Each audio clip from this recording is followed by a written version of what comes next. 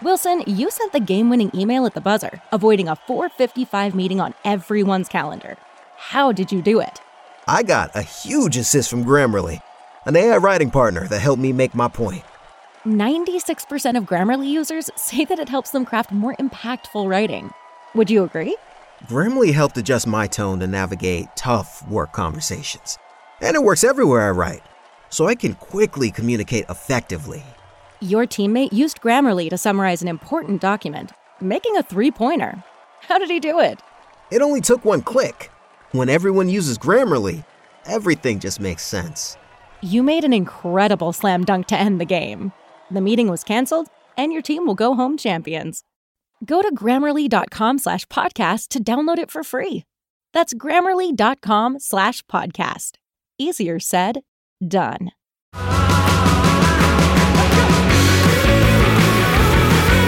Welcome to the Baseball Insiders. It's a new week, and the offseason moved along pretty swiftly over the weekend. In the wake of the big shortstop signings, just one man left on the board, Dansby Swanson, and he went to the Chicago Cubs on Saturday evening on a deal that seemed reasonable by comparison to the other contracts, but certainly feels like a hefty price to pay for a team that is stuck somewhere in the middle. We're going to be cleaning that up, plus the Red Sox and Dodgers swap sluggers. Carlos Rodon does go to the Yankees, as many foretold, and the Twins make an interesting bet on Joey Gallo. Robert Murray, as always, is here to help take me through all of this. Fansided's MLB insider and the man behind so many of the scoops we've had in recent weeks, including you were first to the JD, and you got credit on ESPN. Fansided was credited for that scoop, and we thank you. You're the reason. You do the hustling. Robert Murray, it's so good to have you on this beautiful Monday. It is so good to have you, too. It is good to be here. Also, it's a little chilly in Scottsdale, Arizona right now, so I'm not used to that. I'm dreading going back to the cold in Wisconsin. But we got a lot to talk about in terms of baseball free agency because it's been pretty active so far. So it might even be more active today. Who knows? Might even be more active today. Hopefully it gets more active before you do fly to Wisconsin. When are you leaving? I fly out Christmas Eve and I'm going to go spend about a week, maybe a little bit more with the family back home in Wisconsin. So should be fun. Should be very fun. Hopefully I can unplug for a few days. Hopefully, but you never know. And I know that you're not real into unplugging. So who knows if that's ever going to get to happen. But I wish for the best for you, man. And you've certainly earned it coming off, like I said, the JD scoop. JD Martinez to the Los Angeles Dodgers 1 year. They made their choice over Justin Turner, who pretty much outright replaces Martinez on the Boston Red Sox with, I believe, $22 million guaranteed. You got that weird option, a player option for the second year. But next year, the Dodgers bet on JD and the Sox bet on Turner. What do both teams see in these newfound acquisitions? Yeah, so it is not a surprise at all that Justin Turner ended up elsewhere. Like that's been basically the indication that I've gotten for most of the offseason is this was going to likely be the result. And that's because the Dodgers, they have a bunch of their top prospects coming up, including Vargas, who is one of the best hitting prospects in baseball. And now that Turner is elsewhere, JD Martinez is more of a DH candidate. And then now Vargas has a clear path to at-bats. So that to me was a big part of the Dodgers' reasoning. And they've even indicated that throughout the offseason was that they wanted to make sure they did not block any of their top young prospects. And Turner, his market was relatively active. There was plenty of other teams involved here. The Miami Marlins were one. But in the last 48 hours or so, there was a ton of buzz connecting Turner to Boston. And I thought that was kind of a unique fit because Boston, they just don't seem like a team that's ready to contend this year, or I don't think is going to be in a position to contend. But they ended up prioritizing him. They got him. I'm very curious to see how they follow this move up now, but for right now, they have so many former Dodgers in that clubhouse. It's rather crazy. They got Turner, They got Kenley Jensen. They got Kike Hernandez. They have Alex Verdugo. I mean, they have plenty of other guys. So it's basically like the Dodgers of the East. And Kike Hernandez was excited, to say the least, about Turner joining the Sox. He's a high-character guy. He had a red-hot second half of last season that dragged his numbers from the first half up quite a bit, but he is 38 years old. At a certain point, these players start to look 38 years old. And so you wonder what it means for the Red Sox, especially because last offseason they signed Trevor Story, and they tell us, that's not a Xander Bogaerts replacement. Xander recruited him. It's all just part of the process. And then, lo and behold, he's a Xander Bogaerts replacement this year. Turner, they're saying the same things. DH, leadership, credible bat, hot second half. But they're in this weird place with Rafael Devers and his contract. Do you think there's a part of Boston ownership that sort of looks at Turner and says, next year he might be our third baseman, if not sooner?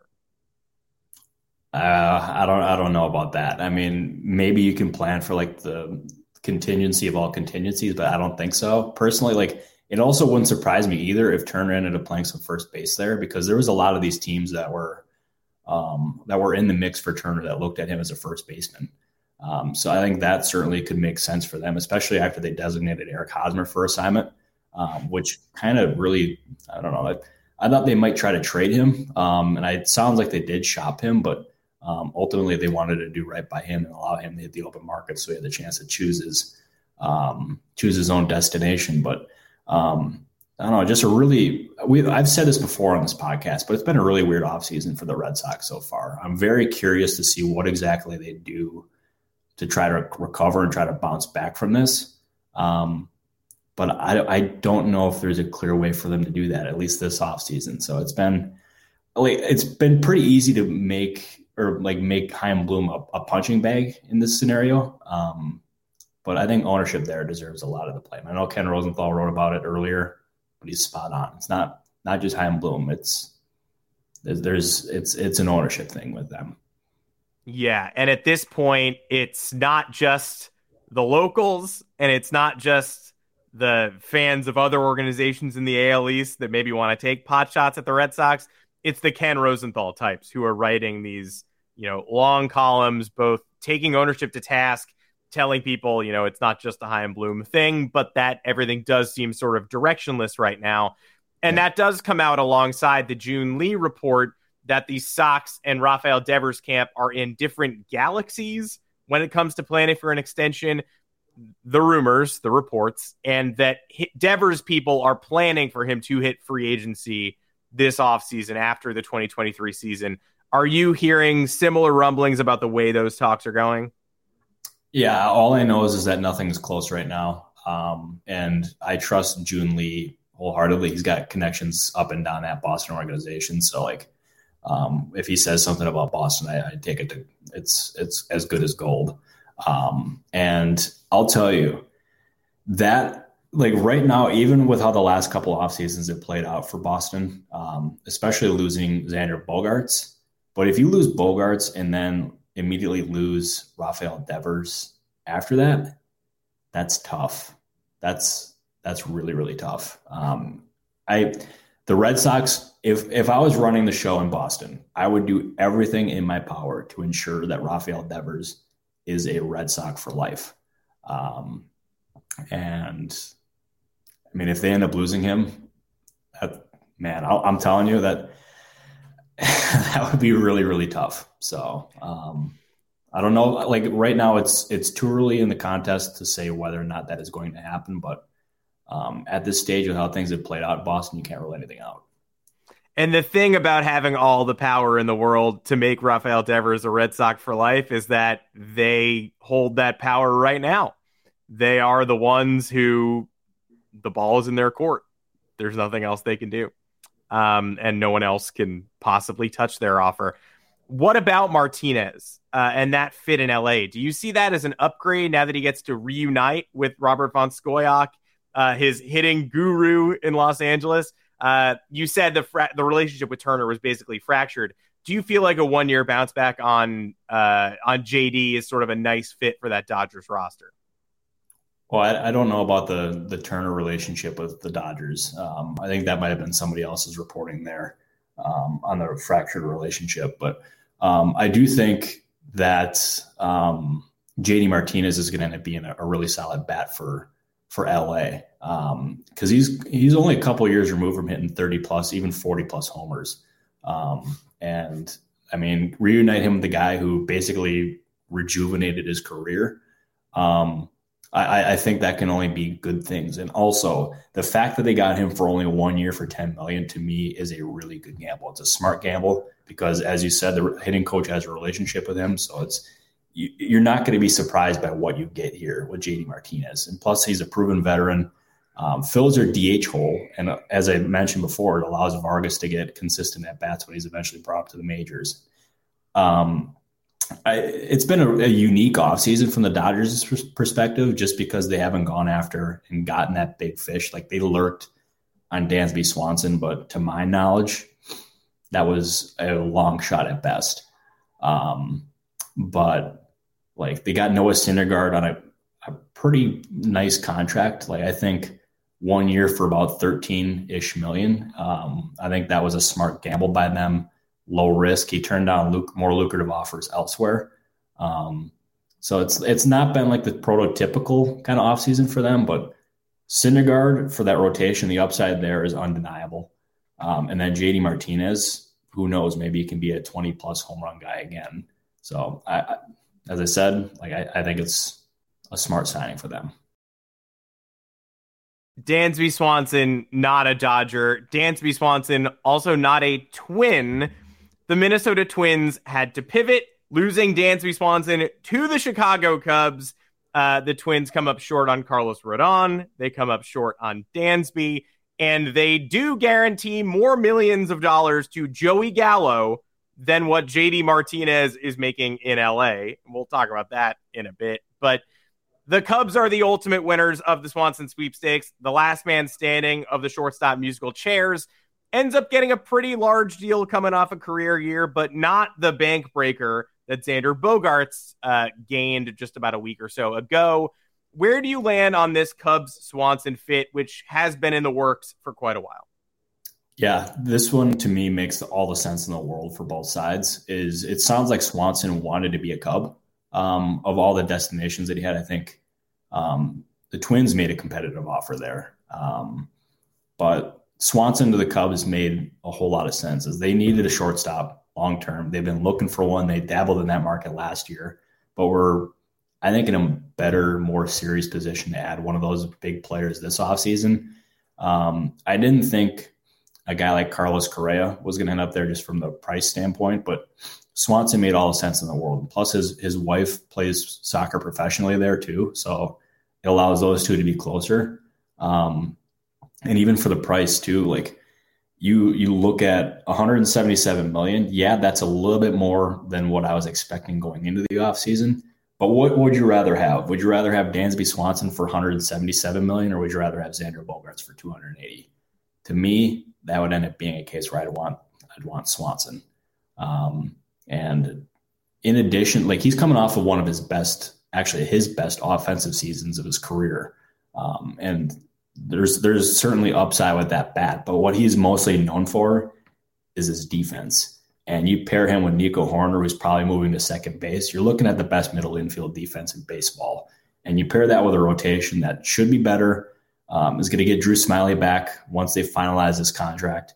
And then you also have Jameson Taillon, who they just announced today. Like you got yourselves the makings of a pretty good looking team right there. And there's more moves to be made, of course. Like they're still looking at a catcher, and they're looking at a few different options there.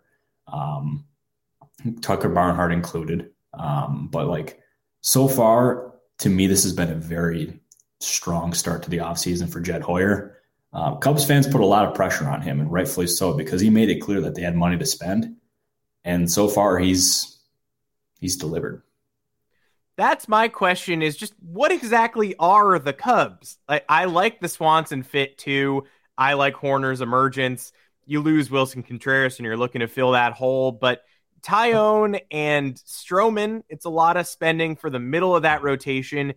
Seiya Suzuki is a big expenditure. Ian Happ is going to hit free agency next offseason.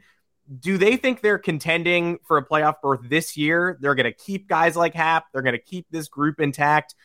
Can Happ still be picked off by teams who need an outfielder? I mean, this is obviously a multi-year project for the Cubs, but are they sort of all in on 2023 as well?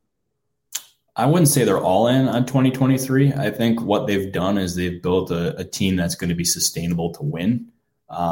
And like, if you look at some of the guys that are coming up here that they have, specifically in center field, I've heard amazing things from Scotts about Pete Crow Armstrong. Like, he's going to be probably one of the best center fielders in baseball if he does reach his potential or maximize his potential. And there's other players surrounding that team too. Matt Mervis is another one. Like, they have pieces that are going to be foundational pieces for them. And then they also have players like Dansby, Swanson, and others who like raise the talent floor on that major league level or on that major league team to the point where I do think at the end of the year, they have a very decent chance of competing for at least a wild card spot. But I'm hesitant to put them in the Cardinals or Brewers category just because we haven't seen them do it quite yet. And the Braves are the team that is losing Swanson, right? They are a team that back-to-back years has lost a cornerstone piece, a homegrown type. Freddie Freeman, obviously straight from their farm system. Dansby Swanson acquired at a young age. But these are people we pretty heavily associate with both Georgia and the Braves. Last year, they had Matt Olson locked and loaded to immediately slot into that Freeman spot. This year, not so much. There's no high-dollar shortstop. There has not been a blockbuster trade there yet, other than clearing William Contreras out, bringing Sean Murphy in. How do the Braves regroup after losing a player like Swanson? So this is a position that I think the Cubs or that the Braves knew that they were going to be in at some point, because it did not seem likely that they were ever going to meet the asking price for Swanson. Because it was clear, I think there was a report from Mark Bowman that their last or one of their final offers was like 6 years for $102 million, which in the grand scheme of things was a year and $75 million short.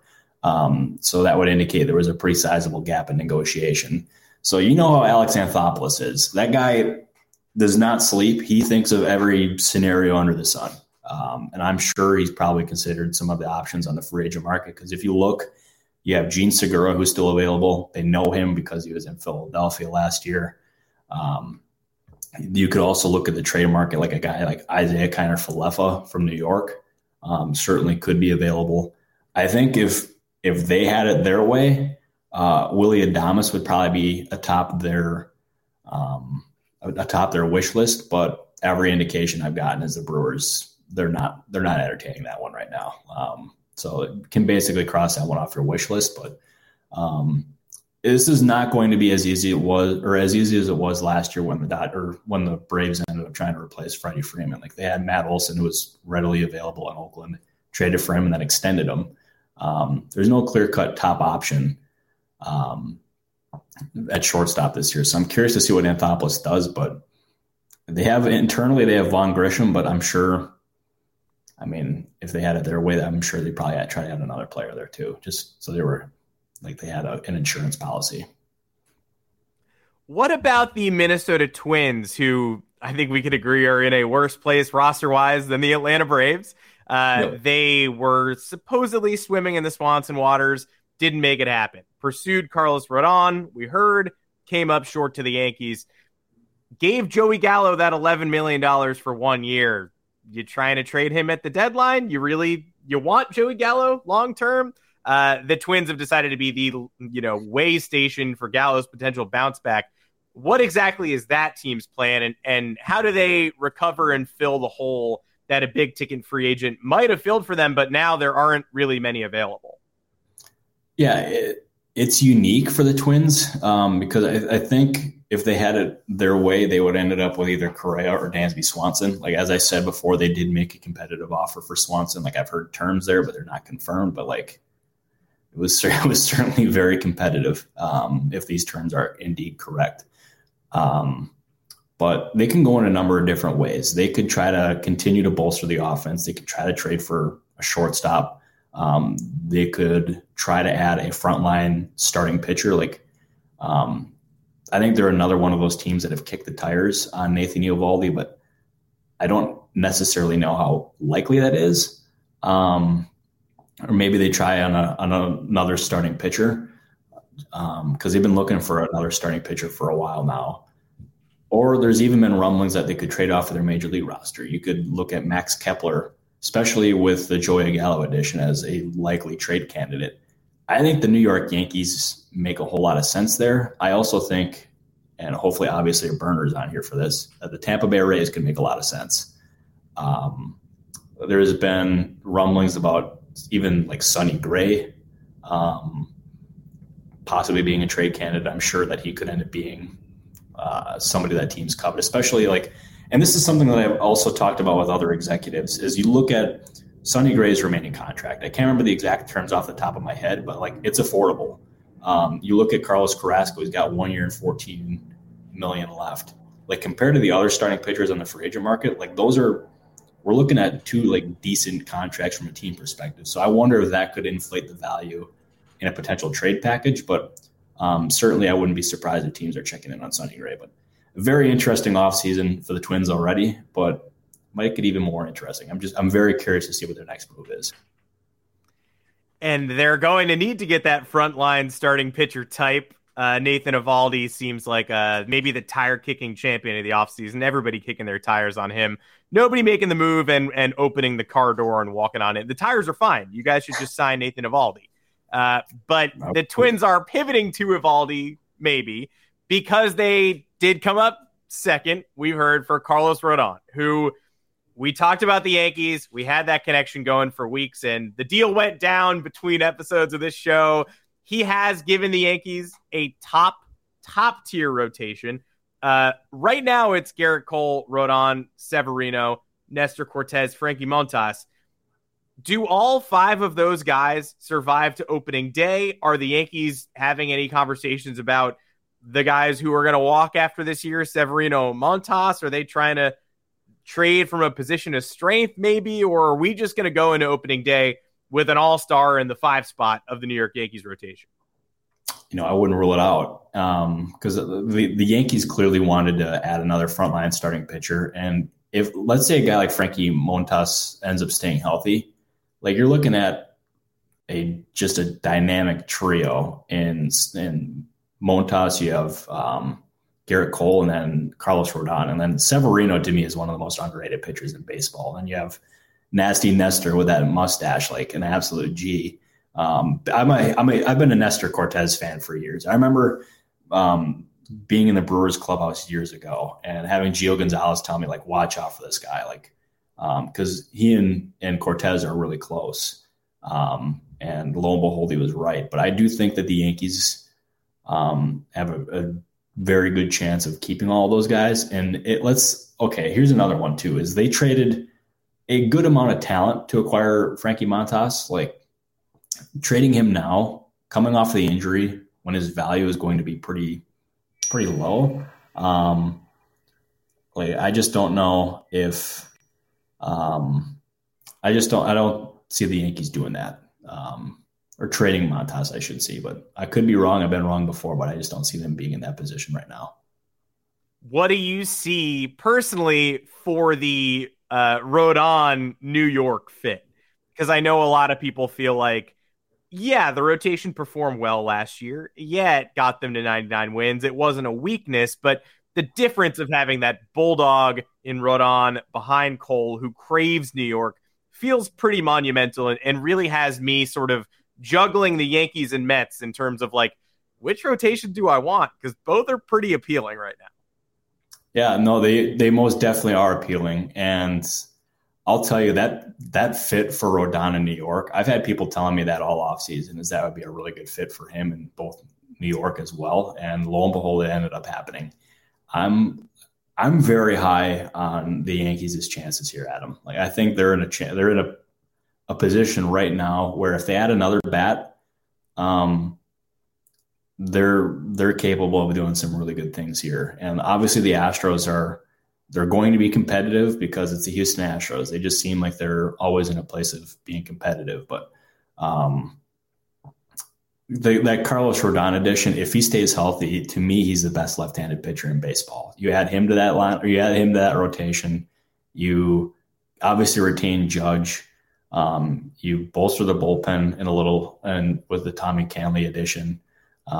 They're not done, but like I know I'm playing the Adams hand here because this is his beloved Yankees, but I'm liking what they're doing. And also to answer Mark Paul's question, I will not grow that Nestor Cortez mustache because frankly I cannot grow facial hair. So that is tough scenes for me. Breaking. Yeah, Mark, I'll grow it for you, man. I will. I promise. I'm enjoying the Yankees' direction too. I gotta say, coming off a pretty devastating series sweep at the hands of the in flames Houston Astros, it's fair to enter the offseason disappointed. And this roster is now better than it was when they left that Astros series. Whose rotation are you taking right now? The Mets or the Yankees? It's tough. You've got obviously Scherzer and Verlander at the top, are horses you can't argue with. But Senga, Quintana versus Severino, Cortez. I mean, it's tough. There are some big names throughout here. There's some very big names. I don't even want to choose one because like they're both extremely good, just in different ways. Man, that's tough. Like, give me.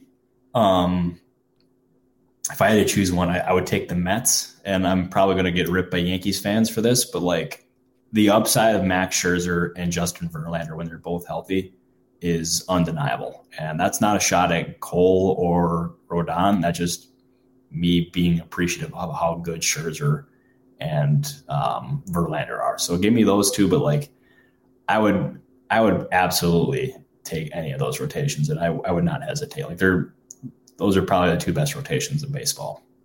And here's obviously a burner right on cue asking us to show some love to McClanahan and the rest of the Tampa Bay Rays.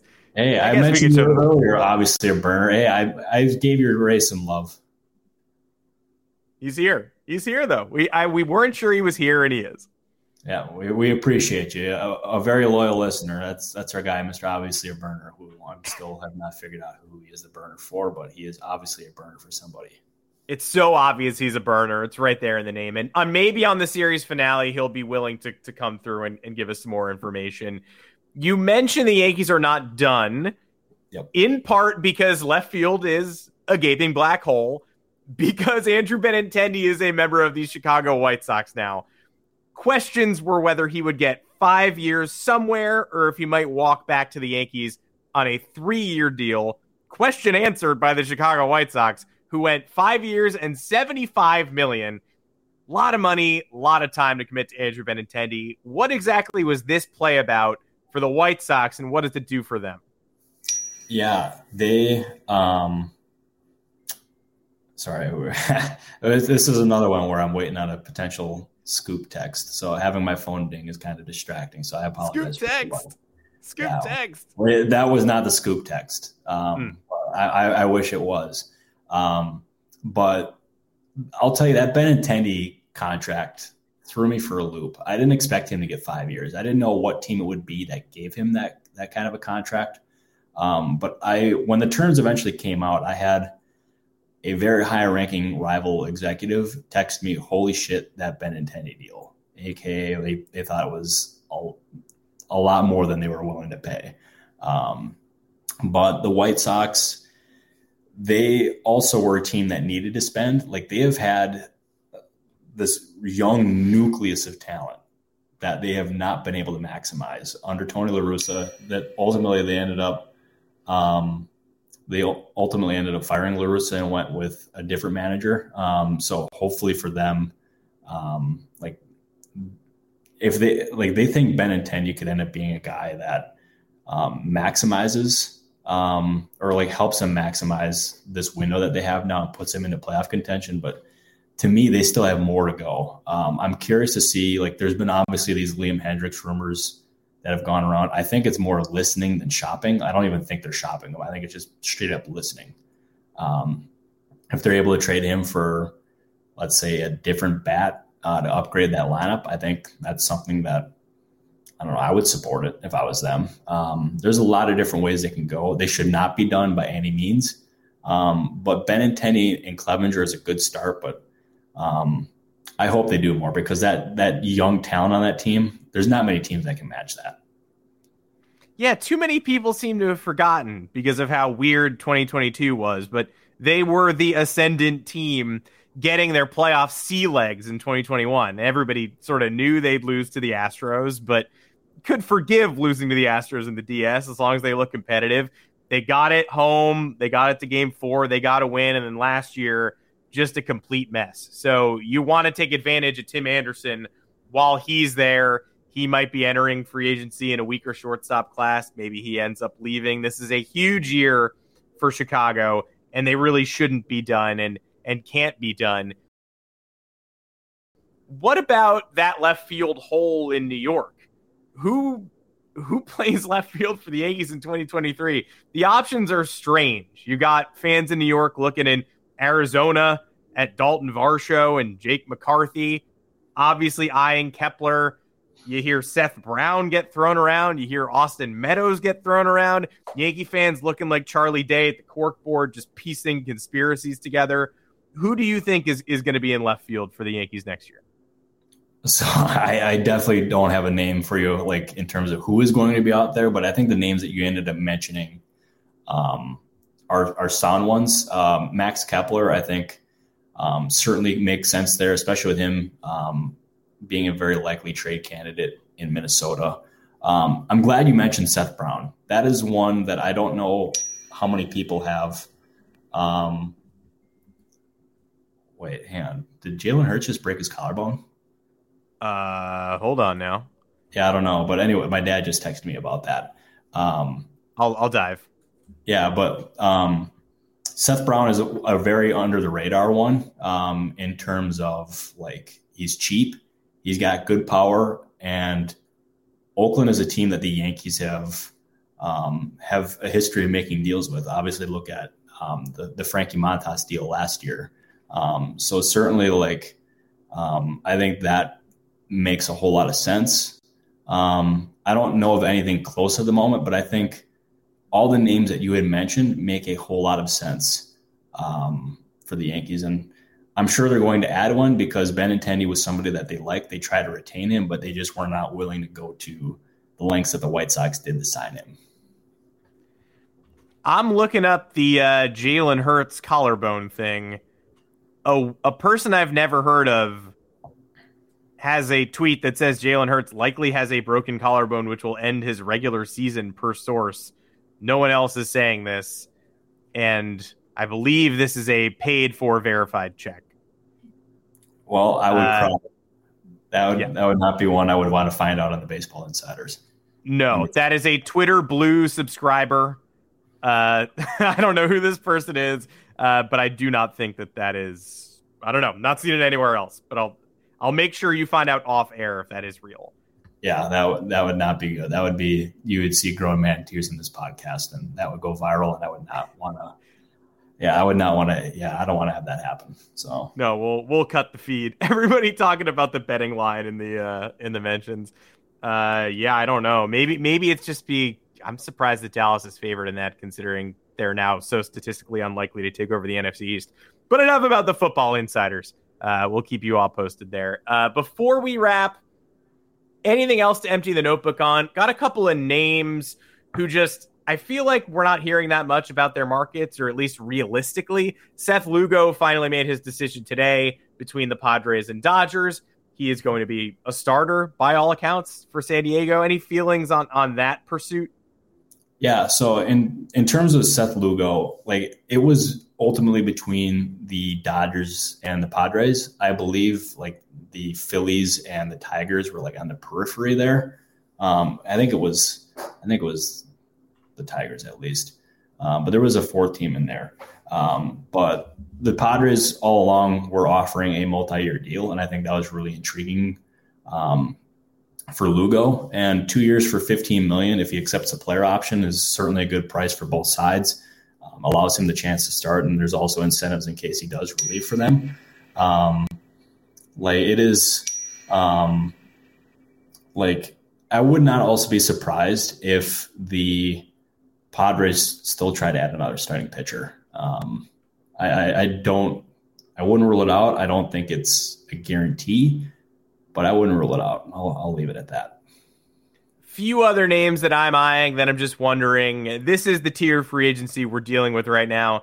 Joey Gallo jumped all these people and signed first. Congrats to him. But we're still looking for new homes for Brandon Drury and Michael Conforto. People in the comments asking about Conforto. What's the latest that you're hearing on the markets for both of those guys, and when can we maybe expect some momentum? So Drury's market is active, as Jeff Passan reported yesterday. I think there is going to be an abundance of teams that could possibly be in. I think Padres make sense. I think the Angels make sense. I think the Brewers make sense. Because the Brewers have had interest in Drury. I just don't know. I don't think that's the most likely option for Drury. But it would not be surprising if he landed a decent multi-year contract, possibly 2 or 3 years.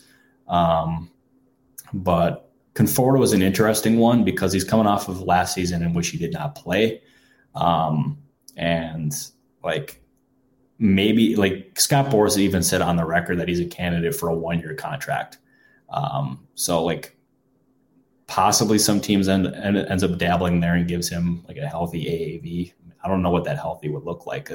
He's got one of the more confusing free agencies of the entire offseason, just because we don't know where he is health wise. We also don't know where we just don't know a lot about him. So he's more of a question mark for me than anything at this point. Well, that question mark will hopefully be answered in the days to come. That's it for this edition of the Baseball Insiders. Big moves at the end of last week, giving way to the tier 2 free agents now and moving forward. But let's get the trade market heating up. Who wants to see a trade on Christmas? Maybe not Robert, who's going to be home in Wisconsin, but certainly me. I'd like to see some trades maybe a couple days after. December 26th feels like fertile ground for trades. Let's get some movement. Come on. I'm hoping so. I'll tell you, well, not on Christmas, but I want the trade market is going to heat up at some point. Especially with all these options dwindling off of the free agent market, the trade market is bound to heat up at some point. But I thought the Sean Murphy one might get it going a little bit, but it's been crickets ever since. I mean, unless you want to count that small trade that the Pirates and the Rockies made yesterday. I do. Yeah, Connor Joe going back to Altoona where he belongs. Congrats on that long-awaited reunion. People asking about the Pirates pitching. I mean, I don't want to promise them the good news, but are they done after Vince Velasquez? Is that the end of the line for them? I don't think so. I don't think it's going to be anything earth-shattering in Pittsburgh. But I don't think it's going to be in a big move by anything or by any means. I wasn't a fan of the Austin Hedges move for $5 million. Obviously his defense is really good behind the plate, but offensively he's not a very good option there. It's I don't know. I thought they could have gone in a different direction, like a Kirk Casale or a Tucker Barnhart for cheaper. But yeah, I wasn't a fan of that one.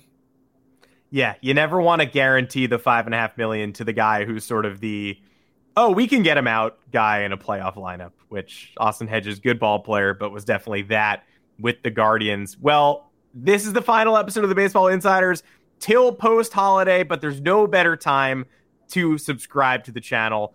Give us a like, smash all the buttons you can. We're here to break scoops. Somebody in the comments was saying that me yelling scoop text should be your ringtone. I feel like that's pretty annoying. I feel like you're going to want to keep that ding. But if you do want me to record it off air, I could send you the clip. But until next time, we're going to be gathering scoops, specifically Robert. He's going to be tweeting out everything he's got. But this is the place to be, whether you're live on YouTube with us, 3:30 Eastern, Mondays and Thursdays, or you grab the audio feed on Spotify and all podcast platforms. We're happy you're here with us. Robert Murray, thanks as always for talking us through this wild offseason. I appreciate you having me as always. Thank you for being here, Adam, and for putting up with me as always. And hopefully this Jalen Hurts thing isn't too bad.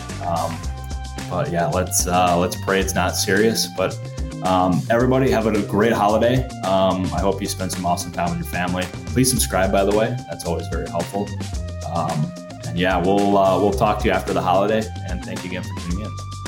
While spending time with your family, just hit subscribe. Tell your family to hit subscribe. Tell your aunt and uncle to hit subscribe. Little cousins, I'm sure they're on YouTube all the time. Just be hitting subscribe all the time. It's a fair way to go through life. Until next time, I'm Adam Wider for our insider, Robert Murray. Have a happy holiday, everyone.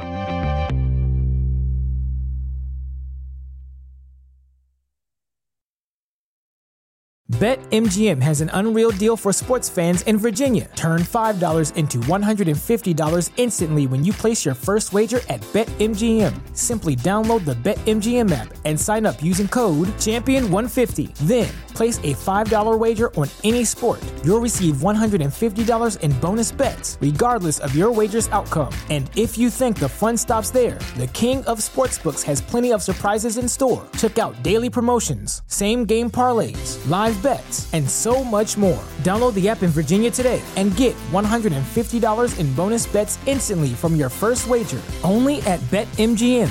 BetMGM and GameSense remind you to play responsibly. See BetMGM.com for terms. 21 plus only. Virginia only. New customer offer. Subject to eligibility requirements. Rewards are non-withdrawable bonus bets that expire in 7 days. Please gamble responsibly. Gambling problem? Call 1-800-GAMBLER. Promotional offer not available in Washington, D.C.